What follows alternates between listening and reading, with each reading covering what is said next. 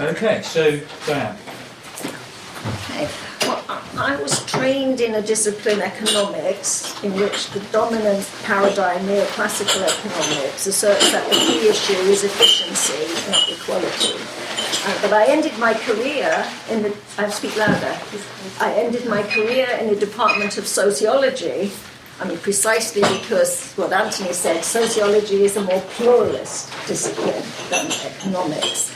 But there are divisions in economics. Although neoclassical paradigm is dominant, it's not the only one. And indeed, the commission that Anthony referred to approvingly in terms of developing new indicators for beyond GDP, Sen, Stiglitz are economists, albeit not neoclassical economists. So I'm going to say a little bit more about this focus on efficiency, not equality, and what it means, and then how that's been challenged and disrupted by other economists. And I want to talk particularly about feminist economics and the contribution that's made to thinking about many of these issues we've been discussing. And then if there's time, I might say a little bit about some of the issues I'm trying to grapple with at the moment by looking at the work of Piketty, who's written this best-selling book, Capital in the 21st Century, on equality, which interestingly engages, when it's talking about historical record, engages with novels as a way of understanding issues like wealth and inheritance in 19th century Britain and France, unlike any other book that any economist has ever written about inequality. Maybe this is one reason it became a bestseller. So, in the dominant approach in economics, what we conventionally call neoclassical economic theory, the distribution of assets and the structure of property rights is taken as given, as well as individual preferences and technology and the existence of markets. And if markets are, quote, perfect, unfettered market exchange results in an efficient outcome. Efficient in the sense that nobody can be made better off without somebody else being made worse off. And this is described as an optimal situation. And those of you in the humanities can see straight away the persuasive nature of this language. And indeed, there is work in economics now on the rhetoric of economics, because nobody is going to advocate inefficiency and waste. So if you say something is efficient, you're commanding approval for it. And nobody wants to be in a suboptimal situation, and optimal is the best. So it is a persuasive language that's used to describe this outcome of the perfect market. It's also an approach in which better off, worse off. We had quite a lot of discussion yesterday about better off and worse off, and with respect to what. And the key thing about neoclassical economics, it doesn't allow interpersonal comparisons. You are the only judgment of whether you're better off or worse off. And if the rich person says they're better off because they have worse off because they have 1 year less, well, they're the only judge of that. So interpersonal comparisons are not allowed. It's purely subjective judgments by the individuals concerned. So it is a utilitarian perspective in terms of judgments of better off or worse off. In terms of wages and profits or any other return to assets, there's a theory. The theory is that the wages are determined by the marginal productivity of labour, and profits by the marginal productivity of capital. And although the marginal productivity of labour is not your marginal productivity, it's the productivity that the enterprise would secure if it added another worker. And although the profitability, the marginal productivity of capital is not your productivity as an entrepreneur, but rather the extra output you would get in the enterprise if you added one more unit of capital, whatever we think that might be. Nevertheless, there's an easy elision that's often made, particularly in the popularizations of this theory, between marginal productivity and your productivity. And therefore it's easy to slip into the idea wages are what you deserve because it's what your productivity is. And if you get very high wages, well, that's because you're extremely productive. And if there's a very big return to your assets, that's because you have used your assets in a very productive way. So it's an easy slippage into a perception that this explains, that this provides a justification for inequalities, although strictly interpreted, the theory doesn't provide that, but it's very easy to slip into that assumption.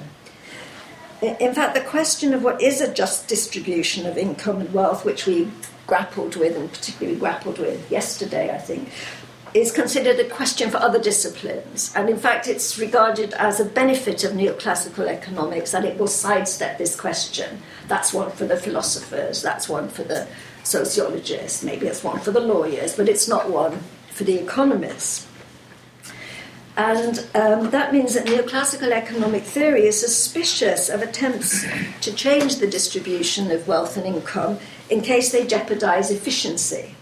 So, taxes, for instance, you might think of taxes as immediately as an instrument for modifying the distribution of wealth or income. But neoclassical economic theory is very concerned about taxes distorting incentives to work, distorting incentives to invest, and therefore jeopardizing efficiency. And the only tax instrument which doesn't introduce these so-called distortions, you see again the rather loaded use of language, because distortions don't sound very good, do they, is a poll tax. So a poll tax is fine because that doesn't distort anybody's incentives, doesn't impact on their behaviour. But of course that is the tax which everybody else thinks is the most unjust, and that's the one that was likely to provoke riots in a way that other taxes don't. Of course, neoclassical economists do admit that markets aren't perfect, and maybe there's some justification for government action to offset these imperfections. But again, they're very cautious about this because they argue that government intervention to try and change income distributions or offset distortions in markets runs the risk of introducing new distortions and imperfections of its own. And it's a theoretical framework, again, in which instruments that are often seen outside this framework as being useful for addressing inequality, like minimum wage laws, are critiqued on the grounds that actually this won't benefit the poor because it will mean there are fewer jobs for them. Everybody who does Economics 101, there's one, economics of the labour market, why the minimum wage will not help the poor. However, of course, when you look at the evidence around the world, the minimum wage has often been a very, very important instrument in reducing inequality. But economics is not completely monolithic. Although most economics departments are not that hospitable in the UK and the USA to economists of different persuasions, heterodox economists, of which there are many varieties: Marxist, Keynesian, Kaleckian, Amartya Sen human development type economists, and feminist economists. But one thing, before I talk a bit about feminist economics, one thing that these heterodox approaches to economics put on agendas is a sort of a broader vision of equality of what, inequality of what. So we talked about, yesterday we talked a bit about Amartya Sen's capabilities approach, but also they put on the agenda the functional distribution of income, the distribution of income not between persons or households, but the distribution of income between labour and capital. And talk about the way in which the distribution of income between labour and capital affects the trajectory of economies in terms of growth, of full employment, etc. And that's something that functional distribution of income isn't something that neoclassical economics looks at. It's not measured by things like the Gini coefficient or these ratios we looked at earlier. It's measured in the aggregate for a country. What's the share of income going, quote, to labour? What's the share of income going to capital? There are complexities about how you make that division when a lot of people are self-employed or small landowners, for instance. But it is a different way of looking at inequality in the distribution of income, which has actually been making a comeback over the last few years. And a lot of the empirical work recently on income and inequality hasn't just looked at the distribution between persons or households, but it's looked at this functional distribution and has found that the share going to capital has been increasing and the share going to labour has been decreasing. So feminist economics is one of this suite of heterodox approaches, I think, and it's notable for rejecting that rational economic man that's central to neoclassical economics. We talked a lot yesterday about the nature of these individuals that we're talking about, and feminist economics has a much more complex view of these individuals, allowing for things like adaptive preferences, endogenous preferences, altruism, as indeed in many other heterodox approaches, behavioural economics, for instance, a lot more complex suite of motivations.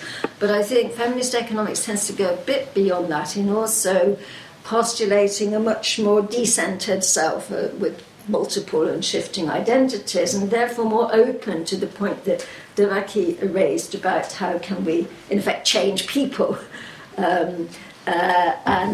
So it's a much more fluid understanding of what these economic actors are.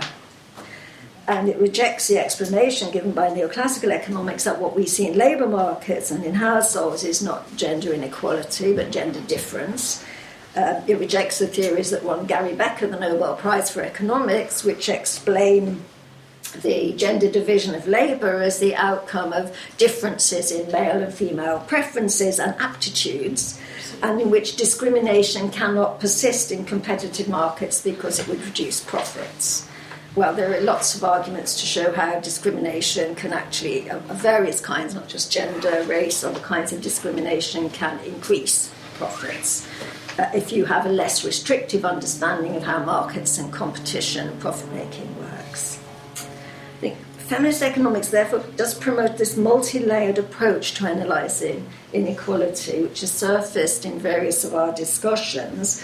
In particular, though, it emphasises that we mustn't elide the difference between households and individuals.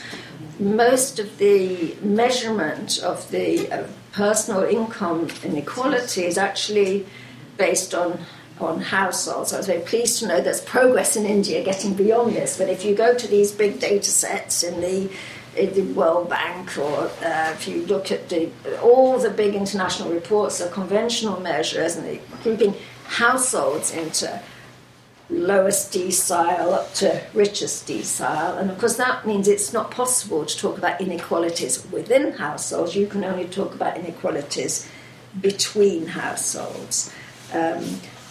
So I think that's very distinctive about feminist economics, and though it includes all these the social groups, the countries, the functional distribution, but within all of those it says we have to look within those other groupings, within those other categories, at gender differences.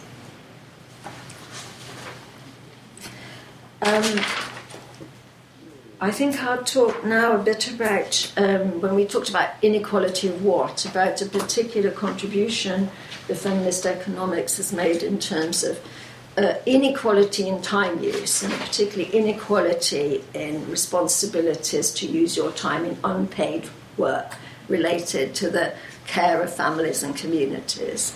Some of that is direct interpersonal care, others of it in countries where you can't switch on the electricity or you can't turn on the tap, particularly in poor rural areas, is concerned with gathering water and fuel and so forth. All of it, or growing food for your family. So all of this unpaid work is an important access for thinking about inequality as well as inequality in money. The kind of the way I look at this is, I think this in terms of the 3 R's of unpaid work. The first R is recognize in a specific sense of making visible this work to economists and economic policymakers, because there are no regular statistics on this. It's not counted as part of GDP. And in order to get regular statistics on this, you have to do time use surveys. And Devaki has been a pioneer at this work on trying to reveal the extent of unpaid work and who does it through surveys designed to reveal this. Now, there has been progress over this, and indeed the new UK time use survey is about to be released in Oxford, I think, the Micro Social Research Centre. They take charge of releasing this, but there is a time use survey for the UK and for Scandinavian countries and for increasing range of countries in Asia and Latin America and Africa, which makes visible this kind of unpaid work and the inequalities in the distribution of this, inequalities both in terms of boys and girls, men and women. Girls and women do a lot more of it than men and boys most everywhere, but also in location, rural, urban, and also in terms of social class. So you have a different access to look at inequality under, and it's an inequality that has a lot of implications for people's health, for instance. If you have to do vast amounts of unpaid work and you also have to do some paid work in order to earn some money, then the implications for your health, for your ability to participate politically and so it has knock-on effects to these other kinds of inequalities. The second I talk about is reduce, which is eliminate some of this unpaid work. So either it's not done at all because you can turn on the switch and get electricity or turn on the tap and get water, so that needs investment in that kind of infrastructure, or the provision of public services like care services for an early education services. So the work isn't eliminated, but it's no longer unpaid. It's done on a paid basis. And there are a lot of issues about exactly how you organise this. Do you just think about providing public money? Do you privatise it all and try and attract private sector enterprises to do it? Do you have some combination? You have private enterprises, but you provide public subsidies in various ways, or do you try and create a public service in which the care workers are well paid, have decent career trajectories and well trained? I favour the latter, but we see different approaches in different countries, and what we've got in the UK at the moment is certainly not the latter. It's an incredible patchwork, and in fact we've gone backwards in terms of those elements we did have of a more integrated national standards, publicly provided care services have been eliminated. And the third R is for redistribution, but here we're talking about redistribution between women and girls and men and boys, I think. Some unpaid work will always remain, and we don't want to eliminate it all because we both want time free from caring for other people, but also time free to care for other people. There's a value in that, both for the receiver and the giver of the care. But then the issue is a more equal distribution of that unpaid work. And there are quite a lot of policy levers you can use to try and change that distribution, but you also need the kind of transformative cultural changes of the kind that Devaki mentioned, which is harder to organise when you haven't got everybody in an ashram with somebody who can say, right, you men must do this and you women can do that. But you do see some of these changes taking place, most notably in the Scandinavian countries, I think. So feminist economics has brought, I think, that additional perspective on inequality of what and what kinds of redistributions we need to see. How am I doing for time? Well, you've had your 10 minutes. Okay, well, let me then just say that, because feminist economics engages with inequality in market-based work as well. There's a lot of work, which Ashwini, I know, has been doing studies on this in India, looking at gender wage gaps and this issue of how much is discriminatory and how much is not, and how that intersects with other, with social class, for instance, or location. And there's also an engagement with the kinds of inequality that are measured by things like the Gini coefficient, or these ratios, the top 10% to the bottom 40% or 10%, both in terms of thinking about what is the gender composition of these top 1% wealth holders, who are they, in terms of their gender and in terms of their race as well. And also the poorest groups, are they disproportionately female? Are people who are concentrated in these poorer groups disproportionately female? And also questions like, as more women have entered the labour market and got paid work, has this increased inequality between households or decreased it between households? And you can see it could increase inequality between households if it's mainly well-educated women from households that are already among the better off, that are going into the labour market and getting well-paid jobs. But it could decrease it if you have more women from lower income groups going into the labour market, provided that they get decent wages. And so that's an empirical question, which way it goes. But you can have policies that try to make sure that increasing women's participation in the labour market reduces rather than increases inequality between households, by having things like minimum wages, by having things like laws that permit and encourage low-income women workers to organise and to bargain for better returns, whether they're wage workers or self-employed workers. So I won't say much about this issue of Piketty and gender, except to see anybody's read the 550 pages? Well done.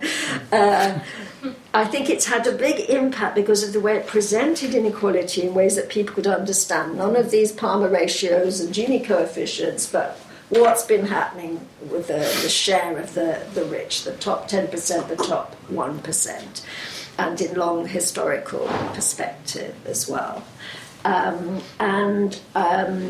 It is, however, an account that really has very only cursory mentions of gender or of race, and it pays really not much attention to how do people accumulate the assets. Inheritance, it does talk a lot about inheritance, which brought that back into the discussion, I think, among economists, but it doesn't talk about in any detail plunder, exploitation, slavery, a few cursory mentions of slavery, acquisition of property through marriage, where married women have to give up their property, monopoly power, centralisation and concentration of capital through competitive processes in the way that Marx described.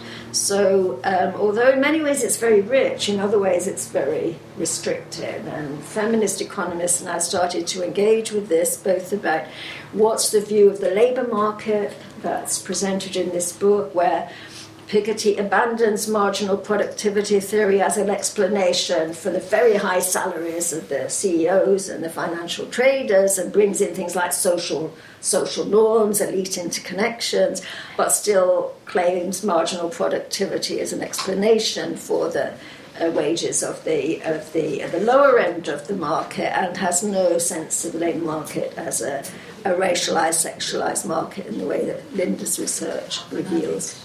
But also in the way that it really treats the whole process of social reproduction, the reproduction daily and intergenerationally of people, as somehow outside the process of capital accumulation. And it's not alone in this, because most heterodox economics does this.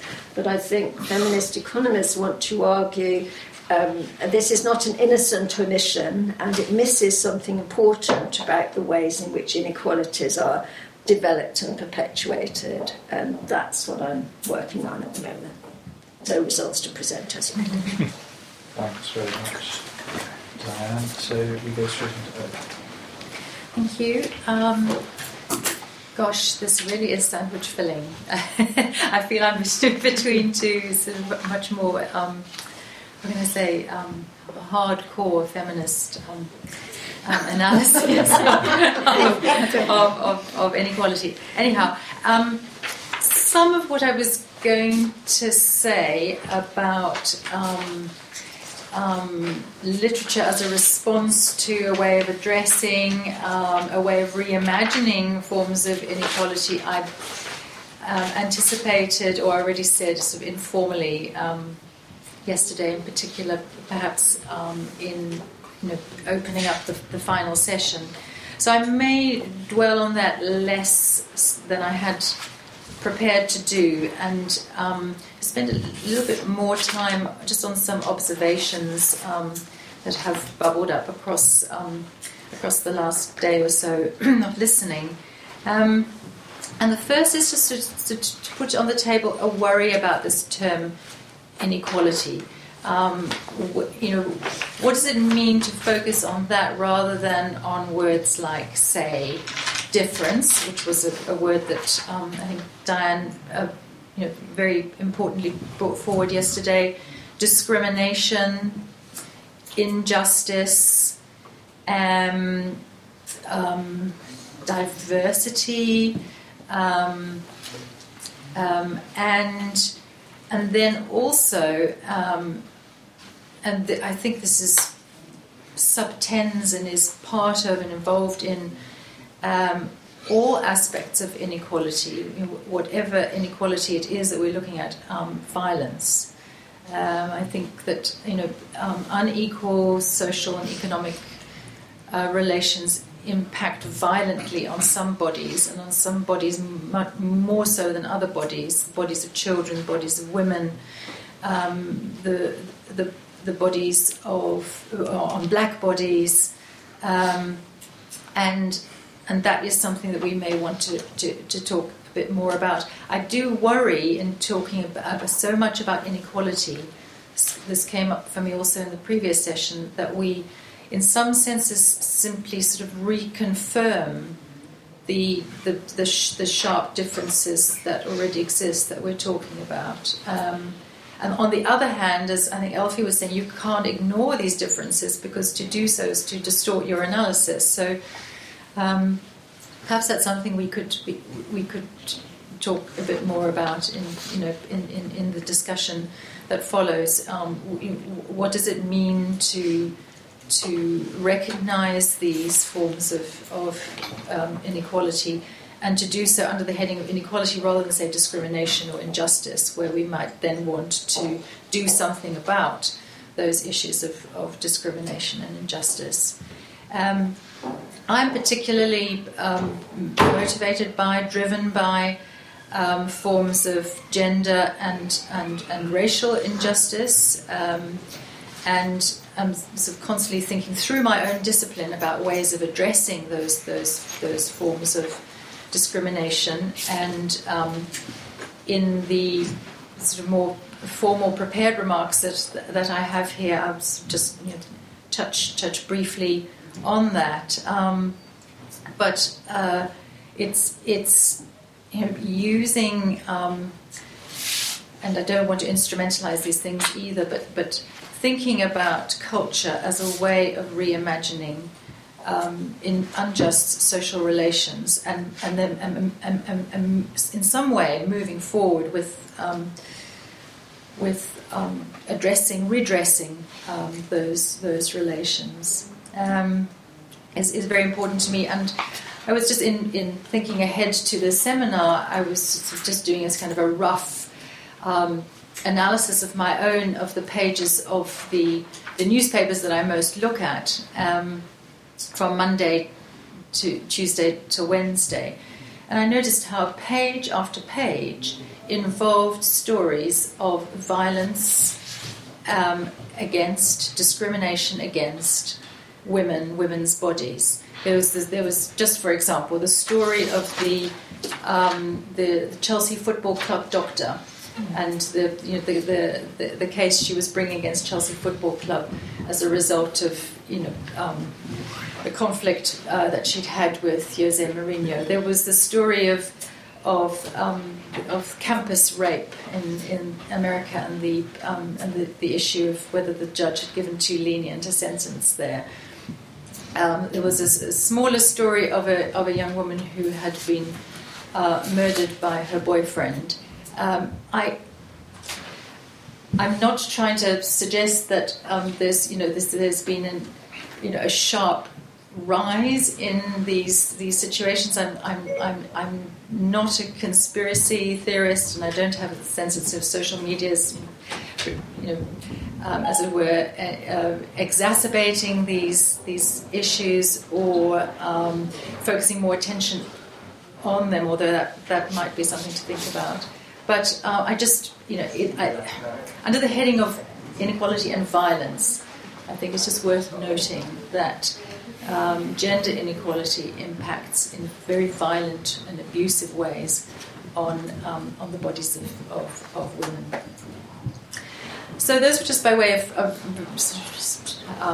reflections and observations across the past few days, in respect of or in response to this our overriding topic of inequality. But I really would like us to think about what it means to foreground inequality above other ways of describing this problem, and whether that foregrounds or privileges certain kinds of discipline, certain kinds of analysis over others. So, I'm going to summarise here. Onto my more prepared remarks. My work is on perceptions and representations as captured in literary writing that expose, that shed light on forms of inequality, to use that word. My formation is 1980s, 1990s feminism and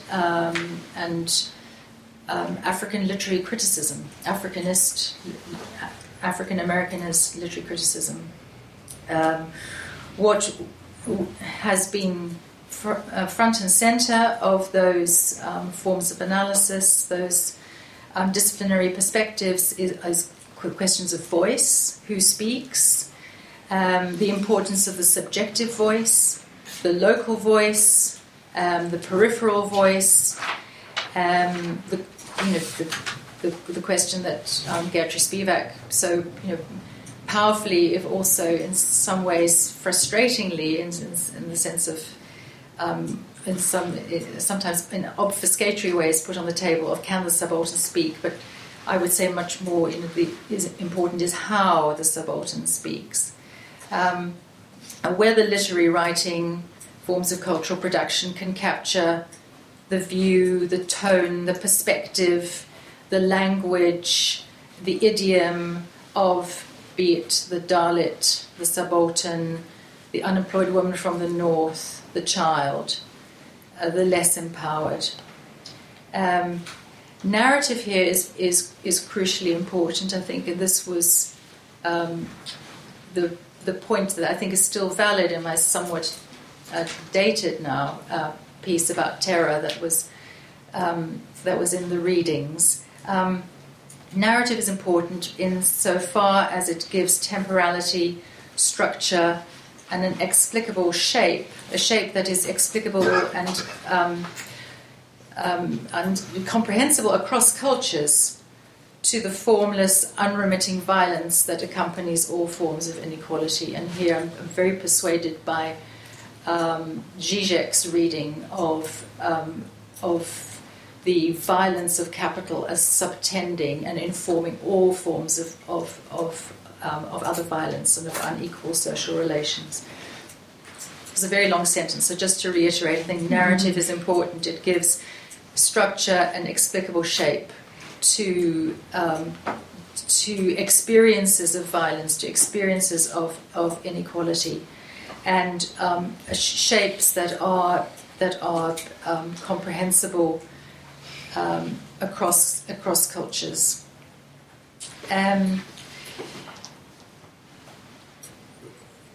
I would just like to cite here the work of Chinua Achebe, which has been sort of central certainly to my theoretical and literary formation, and in particular where Achebe, from the vantage point of his particular cultural perspective, gave an account of colonial history from the vantage point of those who had been colonized, in order, as he said, to understand when the rain began to beat us.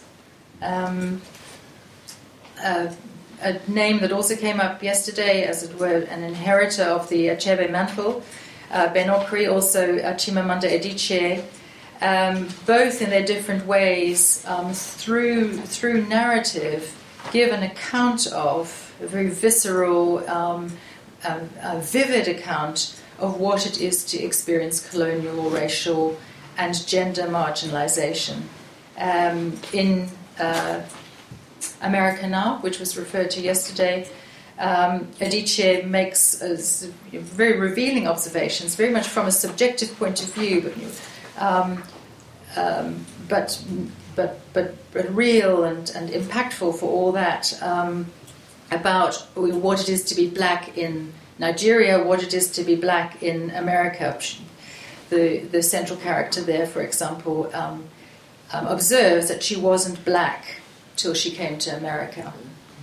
She didn't perceive herself as black until she experienced African America and experienced also the ways in which African origin people were discriminated against, or are discriminated against in the United States. She also, and in the same sort of process of thinking about discrimination, she talks about not experiencing self-hating until forming part of a minority in the African American context. And then, this is probably going to have to be my final point. I'm interested not only in how literary and cultural forms register these forms of discrimination, difference, and inequality, but also how they go about reimagining, revisioning, understanding on different terms. Not only how we might endure an unequal situation, but how we might actually redress, go about changing that situation. And my own work on how we might reimagine through literature draws to a great extent from the work of Raymond Williams and his understanding of how structures, including cultural structures, mould social life.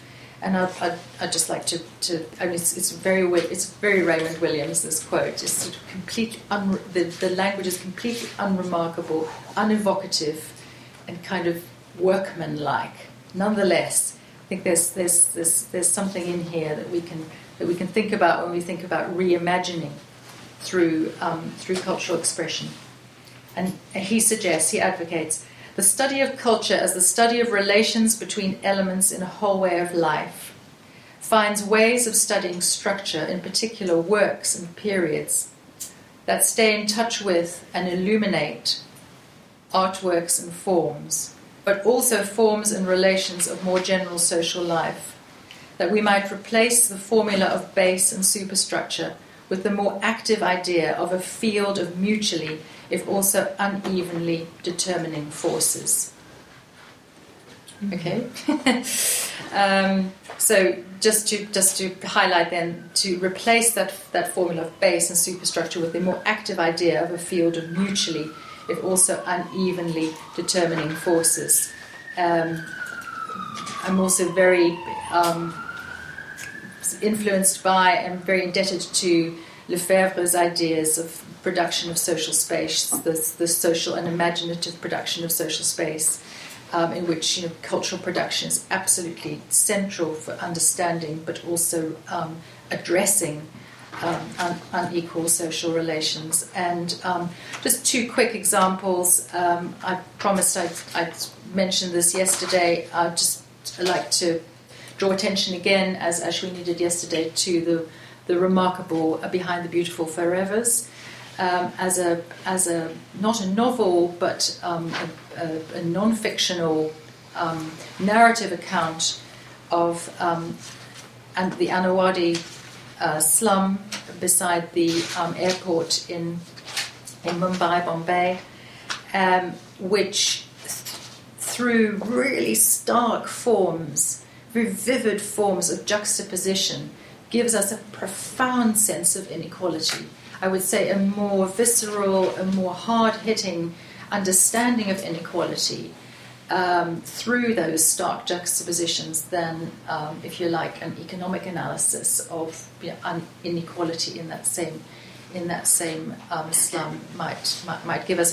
And Catherine Boo, the author, does that in part through the contrast between the billboards advertising Italian floor tiles, the beautiful forevers, beautiful forever, the floor tiles are beautiful forever. And this slogan kind of masks, stands in, shuts the slum away from the observing eyes of the international elite flying into Mumbai airport, and also therefore shuts away their lives, their sufferings, and any sort of evidence of their inequality. And then secondly, again, it's not a fiction. The remarkable book Dispatcher by Mark Gevisser, which is an account of his growing up in racially segregated Johannesburg, and the game that he used to play with an A to Z, in which he, as a somewhat lonely, imaginative child, used to try to imagine getting from point A to point B in the city using the A to Z, but realizing in due course that there was no way he could actually in reality play the game because of racial segregation between different parts of the city.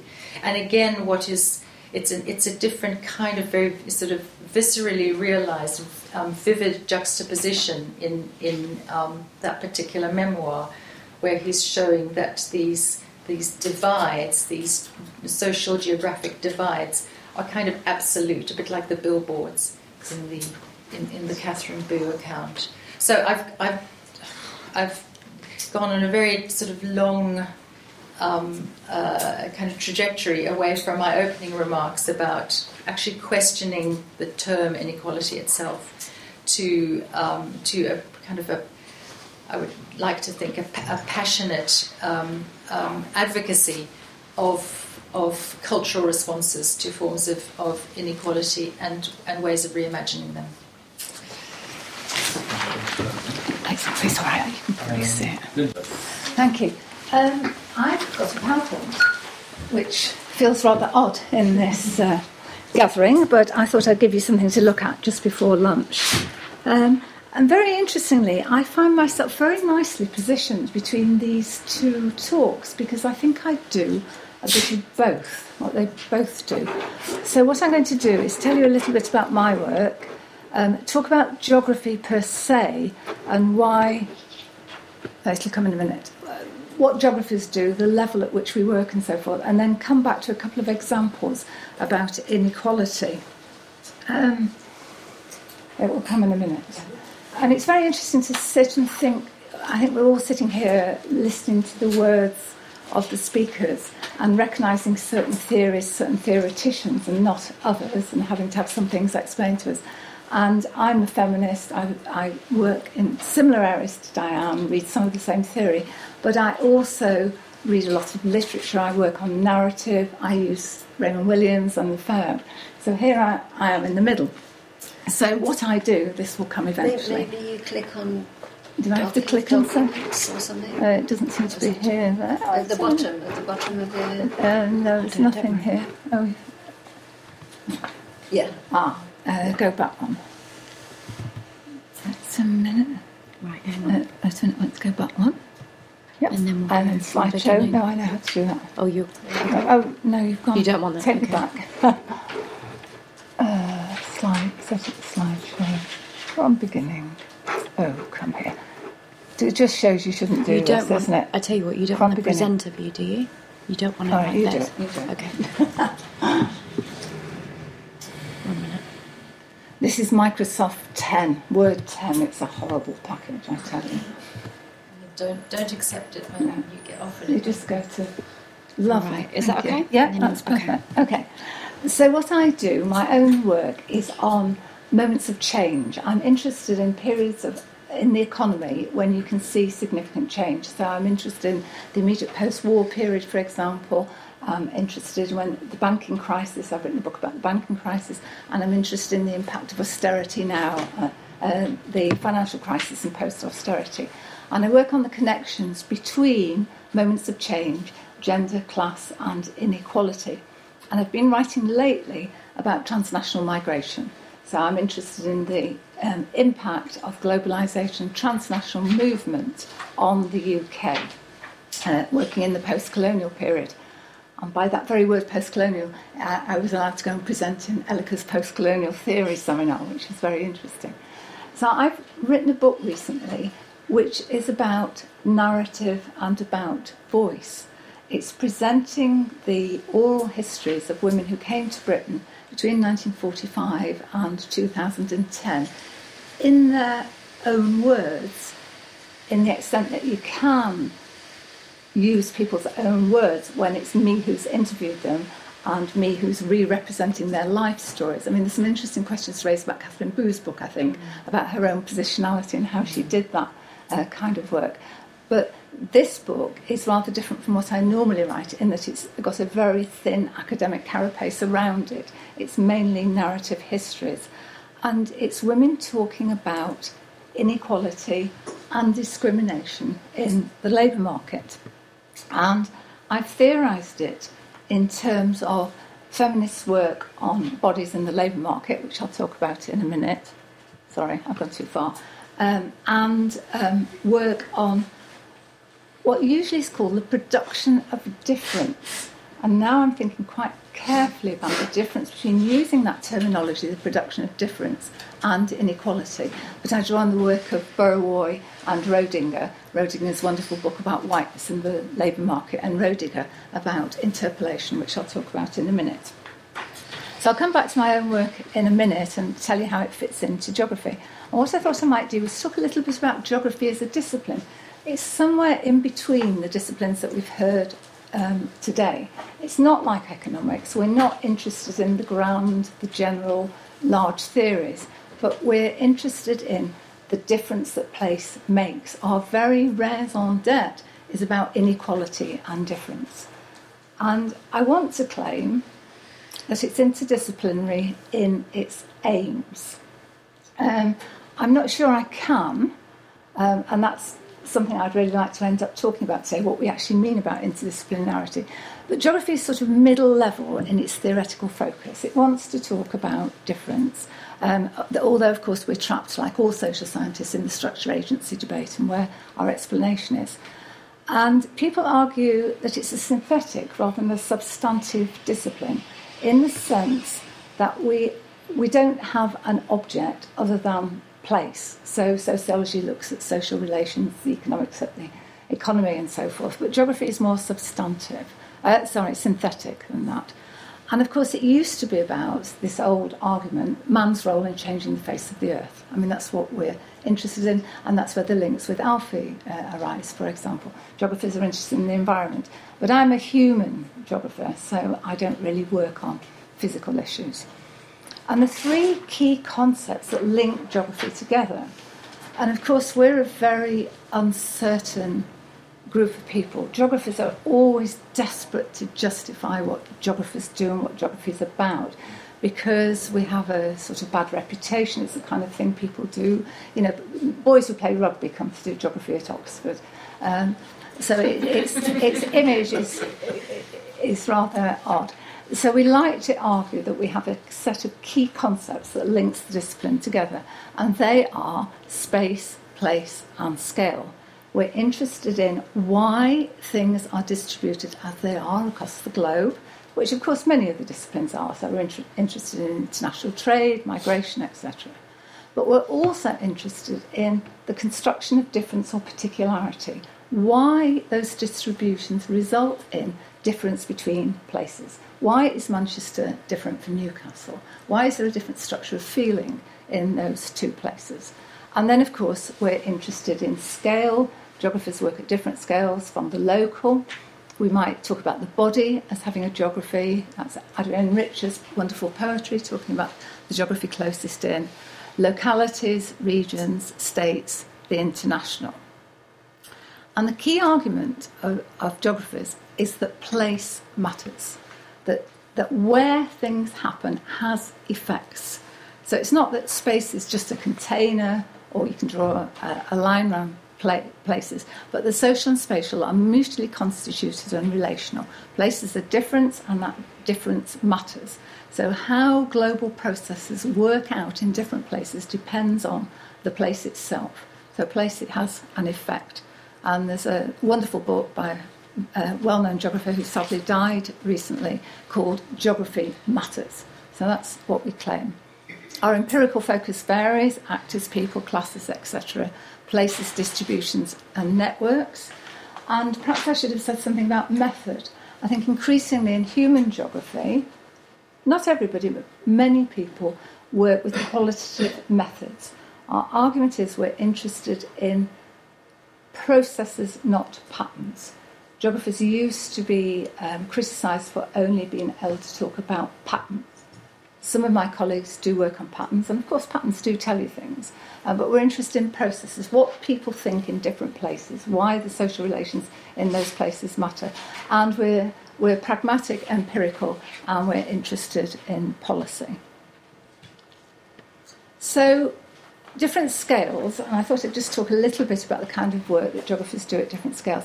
So at the very local level, there's a great deal of work on intra-urban inequality, which of course we haven't talked about very much yet in this seminar.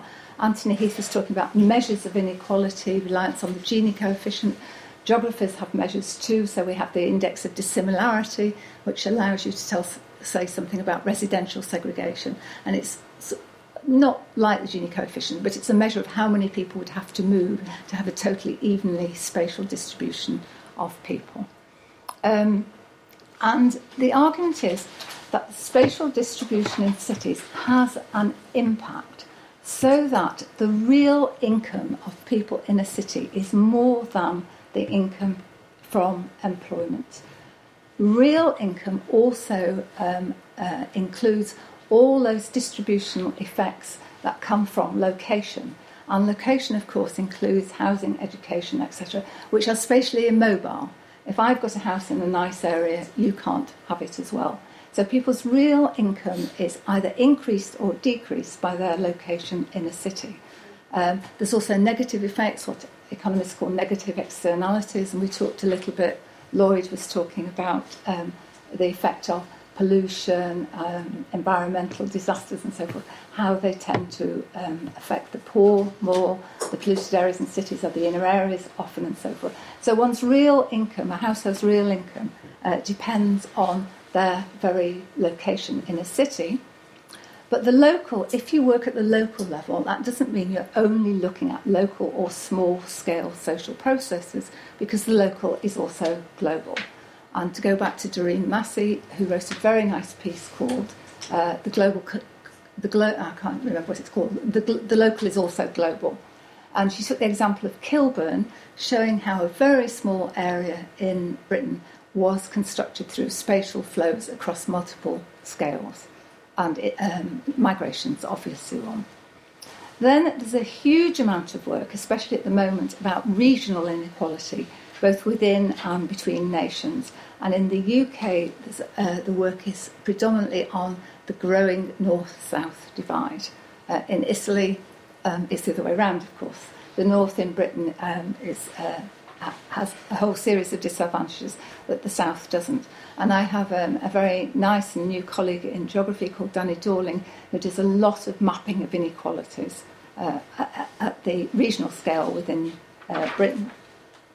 And I'll come back to the north-south divide in a minute. And then, of course, geographers work at the global level. Here we have connections with people who work on development and so forth, looking at the north and the south on the global scale, looking at the effects of the changing division of labour, the old international division of labour based on trade of products and so forth, and the new international division of labour, what the impact has been in the UK of the movement of industry to other parts of the world. A good example at the moment is Teesside, the closure of steel industry in Teesside, apparently because of Chinese imports. But if you actually look at the figures, Chinese imports of steel into Britain are not as huge as the government often says. And a whole series of questions about development, which I'm not going to talk about today because that's not the scale that I work on.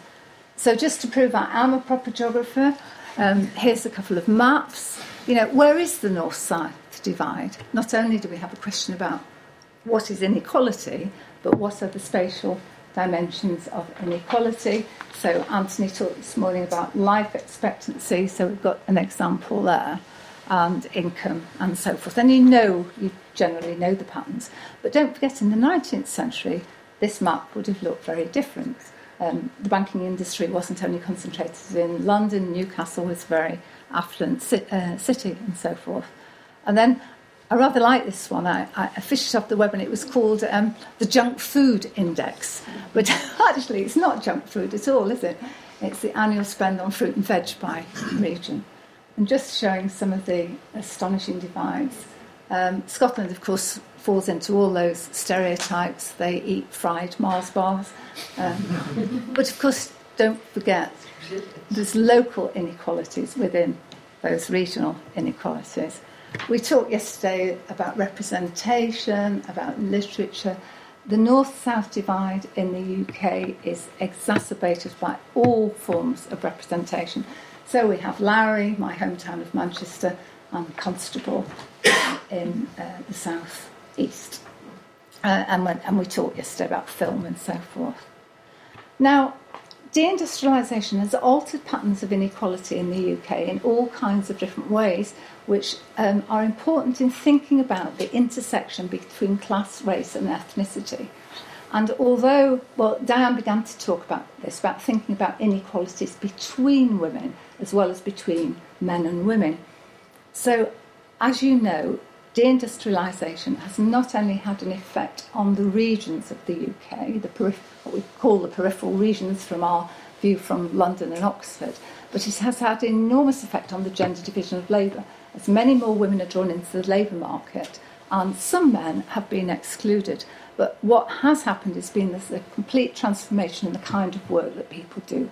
1955, 55% of everybody was working in the manufacturing industry.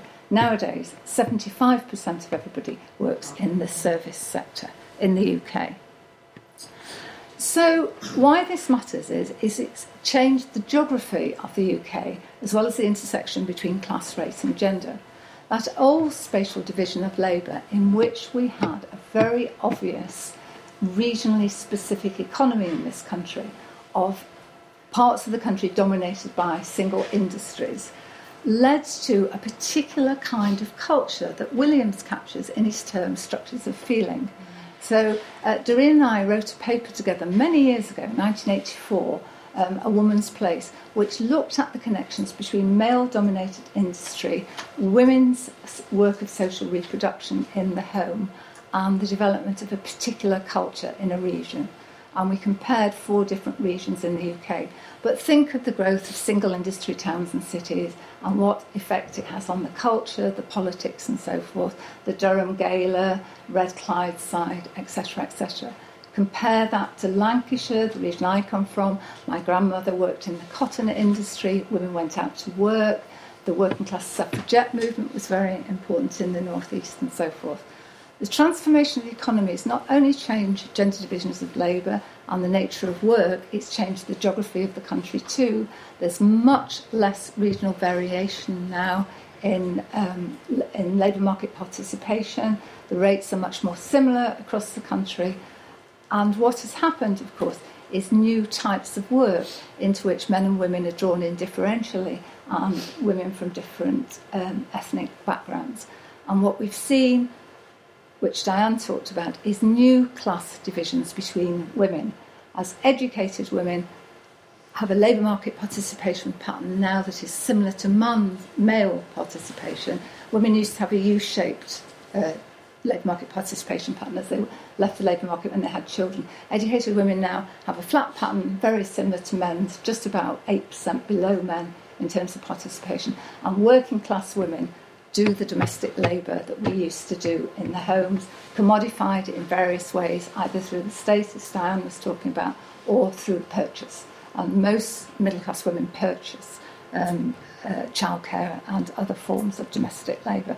So we're getting new class divisions between women, excuse me, and I would argue between men as well, and a new pattern in which many working-class men and women do the similar type of work, and it's bottom-end labour and it's interactive labour.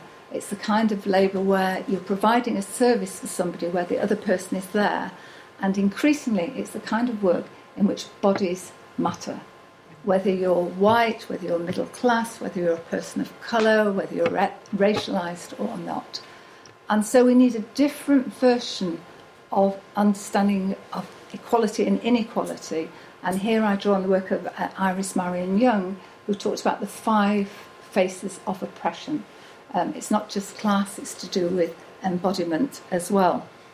And so I've taken some of these ideas, also drawing on the work of Judith Butler about bodies, Patricia Hill Collins about racialised discrimination, to look at the position of migrant women who come into the UK, particularly looking at the kind of caring labour they do in the economy. And the caring work is where distant strangers are now doing the intimate body labour in the home and in other spaces. And this has produced racialised and gendered labour markets in which people with different social characteristics, skin colour, nationality, etc., are drawn into the labour market excuse me, in particular kinds of ways. They're constructed through stereotypical attitudes of employers, co-workers, and increasingly the consumers of services, who now have a view of what kind of bodies are suitable to do what kind of work. And I've looked at this through interviewing, for example, Caribbean women who came to Britain in the 50s and what happened to them, patterns of institutional racism in the NHS in which black bodies were constructed as inferior to white bodies, through all kinds of ways, through being pushed onto a training track in which they couldn't get promotion, through attitudes of patience and so forth. I've looked at South Asian women who came to Britain in the 60s and 70s, and increasingly looked at the diverse range of women who come to Britain now, looking at the connection between class, ethnicity and gender in the labour market, showing how patterns of discrimination work out and mean that there's a hierarchy of positionality in the labour market in which certain people are constructed as only suitable for bottom-end jobs, which of course affects their income. So the value of people in the labour market is constructed. People that are not unmarked bodies, but the labour market operates through racialised, sexualised ways of discrimination. So that's the kind of work I do. Thank you.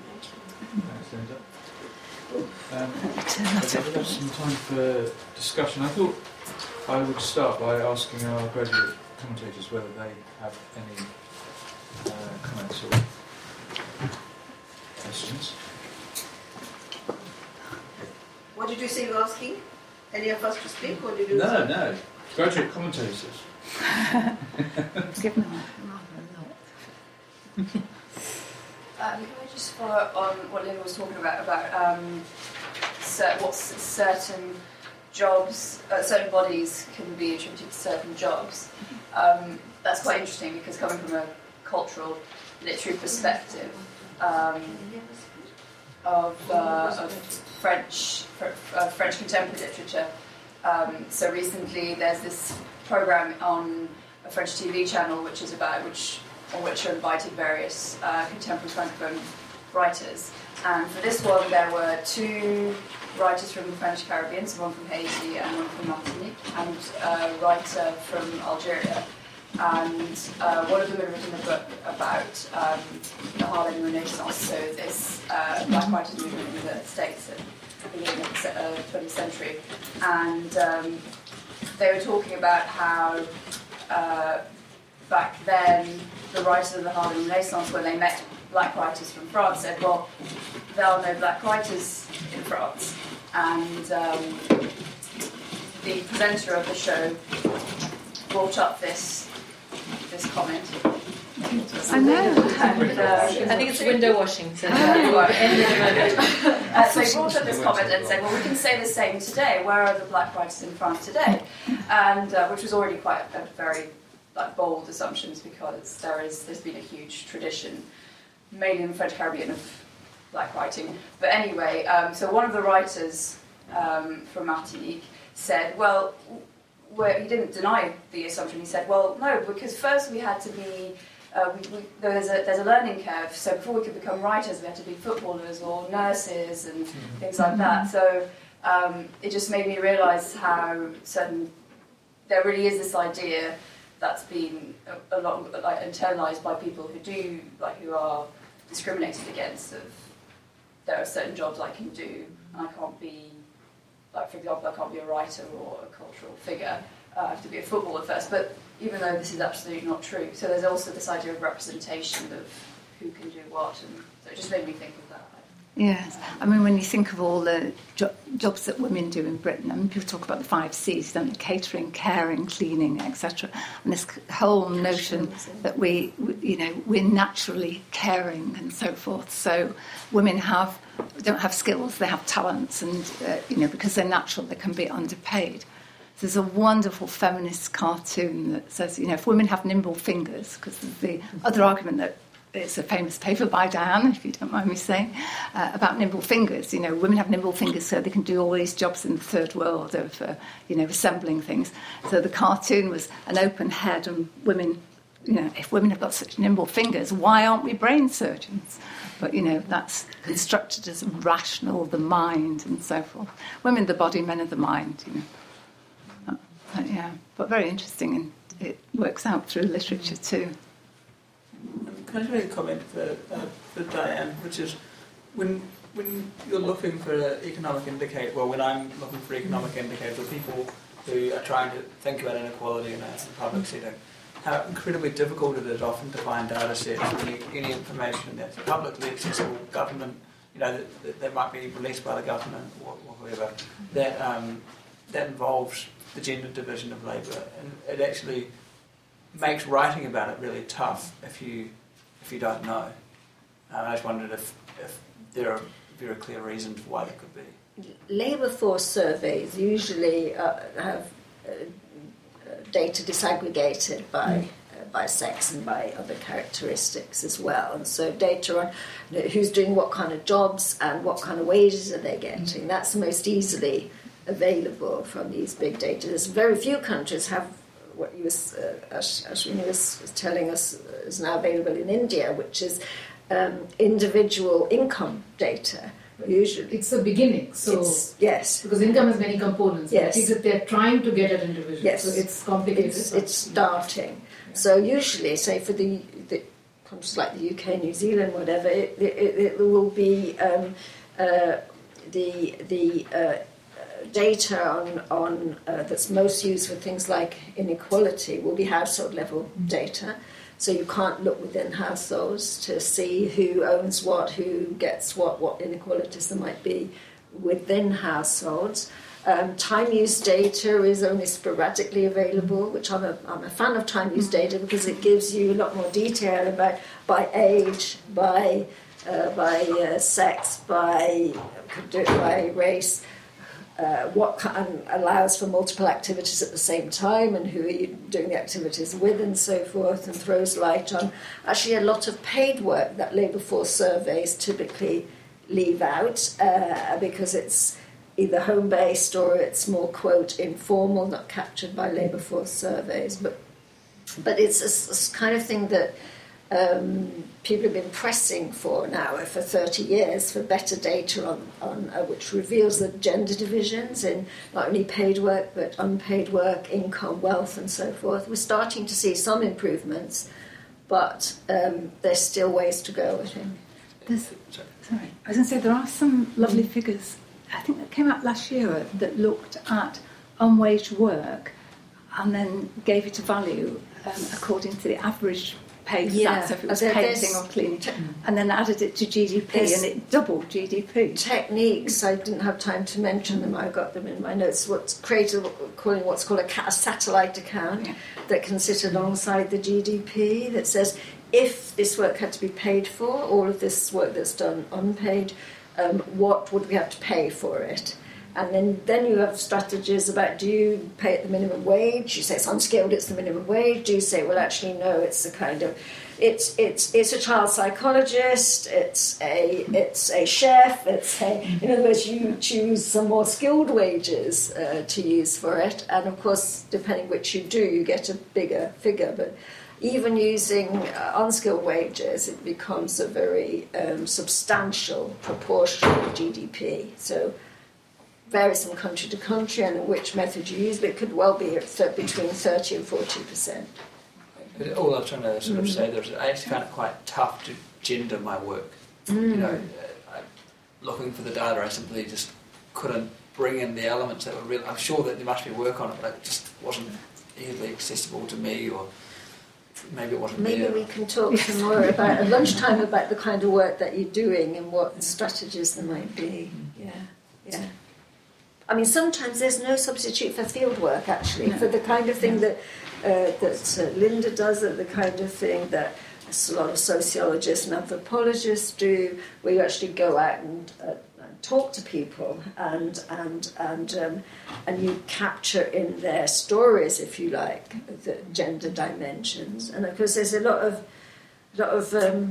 tension among economists about this, who tend to dismiss this as anecdotal evidence. Absolutely. It's not rigorous. I'm often having debates with what counts as rigour varies across the disciplines, and is it very rigorous to download your big data set from some computer without any understanding of how was this data put together and how valid is it? But sometimes, if there's no, you have to have qualitative research strategies, but then you've always got the challenge, how typical the people that you've interacted with, the stories that you've got, how typical are they? Are these outliers, or are they represent the experience of a lot of people? But I would argue you don't always want to aim for representativeness. I mean, you don't have to go for typicality necessarily. I agree. Because, for instance, if you want to say, taking up the issue that Elika raised about violence, if you want to say violence is an important issue, you just have to collect some examples of violence and the way it impacts on economic life to make the point, without saying everybody's subject to this or how many people are subject to this.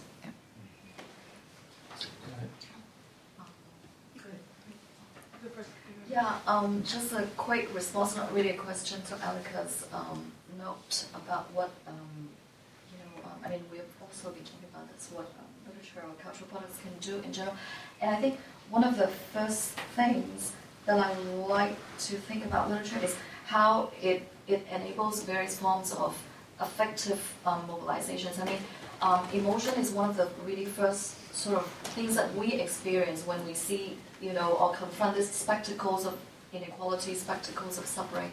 And I think what literature or cultural productions, cultural forms do or can do in general is really to summon us as emotional but also moral subjects, which I think is really important. It's really key to later responses to this, to this, problems or issues of injustice or inequality. And I think because emotion really is one of the primary forms in which we experience, and I think it's important that later on when we translate these emotions into actions, I think that's what cultural forms do. Just quite note. Yeah, I just have a question for Linda. I wondered if you had looked at sort of perceptions of professionality. So I think, recently there's been a kind of sort of internet outrage about the fact that a lot of people who have afro hair is told that it's unprofessional, so that it's actually not a part of a kind of suitable in an office environment, or maybe in a school uniform or something like that. And I just wondered if you kind of looked at, sort of perceptions of professionality, sort of how power looks like, or how sort of people imagine power to look like, and sort of where some of those perceptions come from. Is those things culturally coded? Is it sort of simply sort of racial prejudice? Is it kind of just symbolic associations? Like, just if you like, where those if you looked at sort of the origin of some of those perceptions. I've looked at examples rather than origins to some extent. So looking at how I interviewed 100 women who came to Britain over this period, working in different jobs, and they would quite often talk about what was expected in the labour market, whether they fitted those expectations and so forth. So a lot of women talked about whether they had to wear uniforms or not, how their hair had to be, their shoes and so forth. I interviewed women, for example, who worked in hotels, who were doing room cleaning and who were never seen by the occupants of the hotel room, and yet had to have a particular performance. I interviewed women who talked about having to take jewellery out or, have haircuts and so forth. I talked to some extent to people about what they thought about these stereotypes, and lots of the stereotypes are to do with national associations. So there's an argument, for example, by senior nurses that all Filipino nurses are reliable, caring, but not ambitious, things like that. So all those terrible national stereotypes. I think we talked yesterday about young black men, being bouncers or security guards and so forth, etc. But I haven't done much work on origins other than general reading. Okay, should we throw the discussion? There's one more post. Or did you want to come back on that? Did you want to come back on that? No. Mine was kind of linking to that, and that is this idea that we speak about inequality in economic terms or in divisions in the labour market, but something like this, something like a discrimination based on appearance or based on certain styles of dress, it seems to come from a kind of more political type of discrimination, a more political type of inequality that then manifests in a kind of economic or labour division way. And I keep wondering, it's maybe a little bit of a chicken and egg question, but which comes first? Does the political inequality engender economic inequality, or does economic inequality engender political inequality? How do they relate, and where do you start to address how they exist? Well,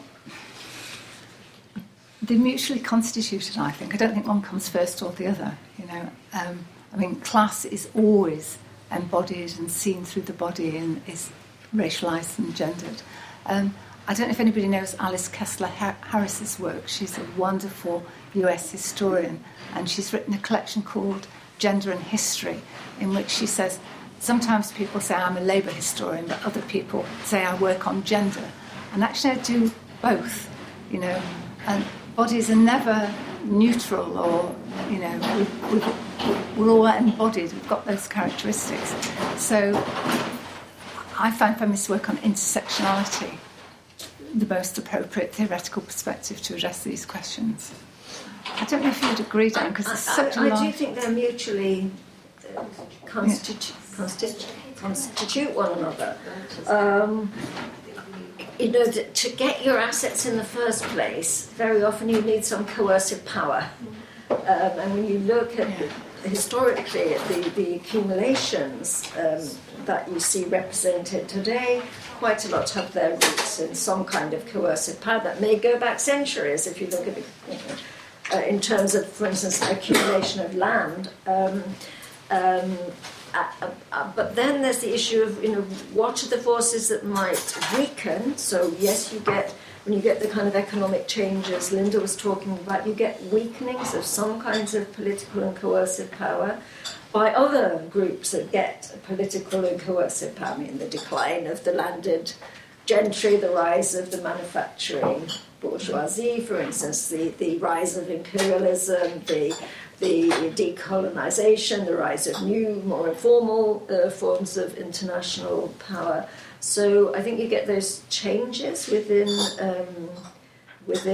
powerful and elite groups as new ones arise. But I think there's a particular concern today, which is in a way why lots of economists who might not have thought about inequality all that much before are now very concerned, why you have institutions like the IMF and the OECD, as well as ones like the Human Development Report, which you'd expect to be concerned about inequality, producing reports on inequality, because they're a bit concerned that this very concentration of wealth in the hands of the 1% really reinforces the political power of these groups. The work that Oxfam, I think, has done has brought this out very powerfully, so that it means they block changes that might redistribute towards groups with less, and therefore they kind of, how do we get out of this sort of situation when the two things become mutually reinforcing? But usually, you know, you look at a fortune, it's very hard. You know, I think my default hypothesis, you look at a fortune, there's been coercive power there at some point in the accumulation, if not in this generation, in some previous generation. This sort of follows on your question, and it goes back to Alika's comment about the term inequality in particular. One of the most intriguing things to me was reading that for economists, inequality is not necessarily a bad thing. I mean, I knew that at some level, but just being sort of having it explicitly stated that not all economists believe inequality is a bad thing, that it can actually drive productivity, et cetera, et cetera. There's something about using the term inequality in this context that assumes a normative political and moral stance that across the disciplines is not necessarily assumed. And so I took Alika to try to be pushing us toward asking the question, I mean, you know, we came here because it's the title of the conference, but in a way, one of the questions to ask is, what is the normative political assumption or moral assumption in this context about what would constitute some version of equality? Because we can't quite say the point is not to describe the world, the point is to change it. But if there is something like that that seems to be part of this conversation, that term inequality pushes us toward, and that you're asking us to think about, I think, that how much of this is about a descriptive activity, and how much of it is it about both identifying and re-articulating a normative moral and political position that we can then work from in our various different fields. So that's what I took it. Yeah, and I wondered if it wasn't related to what you were saying, Linda, about patterns as against processes. I think exactly. For some analysts, inequality is a pattern that is sort of taken as unavoidable. It is part of what is being described. And then there are others who see inequality as a kind of starting position in a process of change, which will lead to less inequality. And I'm very intrigued as to what people think about that around the room. Whether we're talking about states, fixed states, or whether we're talking about processes and amelioration or radical change. I mean, to some extent, maybe we should go back to the philosophers, you know, because I mean, I read Diane's paper and she talked about Rawls, and I think you mentioned Rawls in a joke, you two, yesterday. Was your question on this? Or? Well, yeah, I mean, it was just kind of responding to that. Is your question on this? Sorry. Okay, you can go first. No, I thought Alika's presentation was, to my perception, like a bombshell. because we moved away from what we've been engaging in the last 2 days, which is politics and economics, sociology, but to bring literature and culture and the kind of preoccupations that writers are having on not only inequality but, as she put it, injustice. I thought that was such an important contribution to what we're discussing, moving us a little away from measures and ideas of injustice. And I thought that bringing that in, I just put down 2 points which I thought we should really, and want to ask her also, that in thinking about culture and looking at injustice with literature, you came up with the idea that violence against women has been one of the things that has emerged as one of the issues in which we should be concerned. And I thought that you might like to tell us a little more on how you think that this preoccupation we've had at looking at inequality from the economics and politics point of view, how it intersects with all that we've been saying in terms of economic measures, because the measures that you are using are quite different from the measures we have. And I felt that pausing a little on that would be very valuable for us in terms of moving a little away from what is called the political ladder, the economic ladder. It was brilliant, and I couldn't but have to stop for a minute to say, stop, there's something here, difference. And you also put difference much more central than inequality in your discourse. And that also, I think, has come out again and again, which needs to be brought up by us in understanding the socio-economic aspects of inequality. Would you like to respond to that? I mean, I was concerned for us all to think about how inequality impacts on bodies. I mean, I think Linda's work is also about this. All forms of inequality have embodied form, and they're not merely, as it were, captured or reflected in numbers. I don't have figures, measures of whether there's more violence against women's bodies now than there was, say, 100 years ago, or whether there's just more attention to it or more visibility of this kind of violence. I don't know, but I just did want us to observe that inequality impacts violently on the bodies of the less empowered, and not only women. Yeah. I think, children are an under-recognized demographic, often bear the brunt of violent, unequal social and economic relations. And working class men. And working class men. In war. Yeah. So just thinking about, for economists, inequality isn't necessarily a bad thing. I think that's true for philosophers who thought about inequality. I think there's very few people who would subscribe to the view that inequality was always kind of normatively objectionable, or that all instances of inequality were instances also of injustice, or that, if we thought about what a kind of justifiable set of social or political institutions might be, that we would be imagining ones that somehow got rid of all inequality. So I guess we've kind of flirted a couple of times with a view whereby kind of inequality is always the bad thing and difference is the kind of normatively unmarked version. And that might be a little bit too, that we might be making it too easy on ourselves there, in that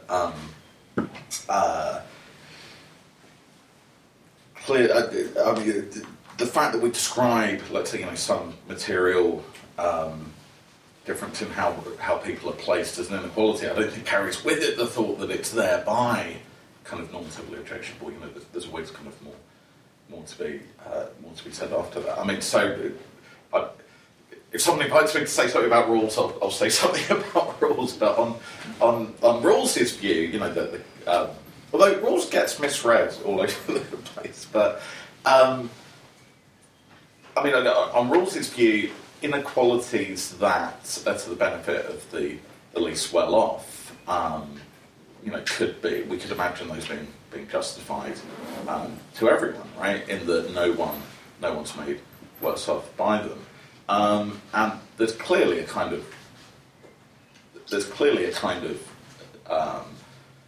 plausibility to that thought, right? That if you're offered a gain that you couldn't get, but for someone else also having a gain that might be larger than yours, well, it seems kind of churlish to kind of to turn that down, one might think. Now, that might be true about kind of certain kinds of material inequalities, but it might not be true about certain kinds of political equalities or equalities of like recognition or status or esteem. So, it might be that a kind of an idea of equal standing or kind of equal recognition might be one where actually we think deviations from equality are always bad, but it would be a very strange view that thought that all instances of material inequality were also kind of always normatively problematic. I think that's right. I do think, though, that people like Nancy Fraser have made the argument for parity of participation as something that addresses that issue without necessarily resolving it. I think the main thing I was trying to get at is simply that inequality is the shared term without shared assumptions across the conversation. And that's, for me, that's one of the interesting things about this context, is that it's become such a kind of rich term over the course of very few hours in a way that previously we might have each had a kind of discipline or positionally based sense of it, but that we might think of ourselves as politically affiliated people at some level, or maybe we don't. But in this context, it starts pushing very hard on that notion of what counts as equality and what we can do to contribute toward it. And I think that you're right. There are philosophical claims that have been made by Rawls and others that it's not necessarily certain kinds of inequality are not necessarily always bad or normatively undesirable.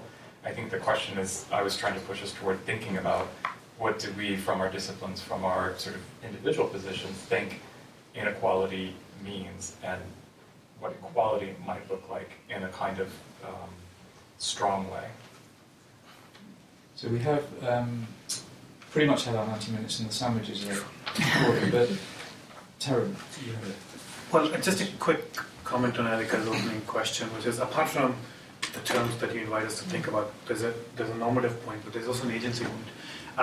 Inequality itself need not necessarily be brought about by someone. Discrimination will be. There's a discriminator when we talk of discrimination.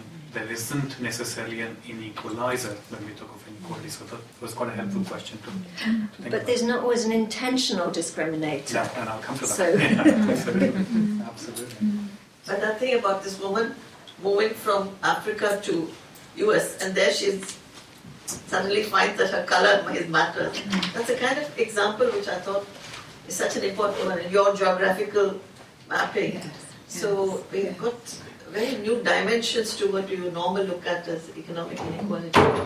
And economists tend to distinguish between extreme and rising inequality. I mean, the reason why you've got this plethora now of reports by international bodies and the concern by economists who aren't particularly heterodox or radical is because there's a perception we've got rising inequality, we've got extreme inequality compared with what prevailed in maybe a couple of 2 or 3 decades ago. And so so it does call into question those benchmarks. Okay, how much is rising, we can argue about how much is extreme, how much is acceptable. In a way, that's what we, when I worked with James Hines and Radhika Balakrishnan and 2 other economists, trying to think about, well, what kind of benchmark would there be?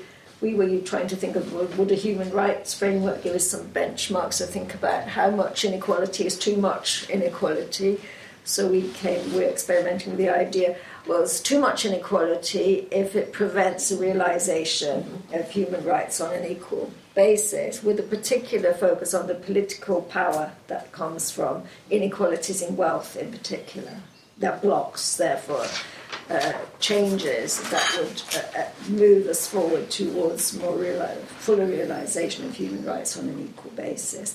But I think discrimination, economists have always, of whatever persuasion, discrimination is a bad thing. They just don't believe, economists like Gary Becker just don't believe that discrimination is more than a temporary phenomenon, because capitalists will soon find out it's not profitable to discriminate, and then they will stop discriminating. So I think normatively discrimination is seen as a bad thing, whereas inequality might not be at all. But it's a bad thing that the market will eliminate if you just let the market operate properly. But I think there's also a very different political discourse now, and I think it's post the financial crisis. Yes. I think people now think it is completely unfair that people are getting millions in bonuses. I think those figures that people give about CEOs now earn 530 times the basic average income, and 30 years ago it used to be 20. Yes. Don't quote me on those figures, Yeah. but the huge inequalities now. I think there's a very different general discourse, Sorry, I just wanted to slip in a last comment because I won't be able to stay for the afternoon, and I'm very sorry for that, but it's been an absolutely tremendous opportunity. It was just a reflection on, I asked this question yesterday about what the humanities could offer, and it's to me, what Devaki's reflection on what Elga said kind of ties it all together, and as well your comment about affective mobilisation.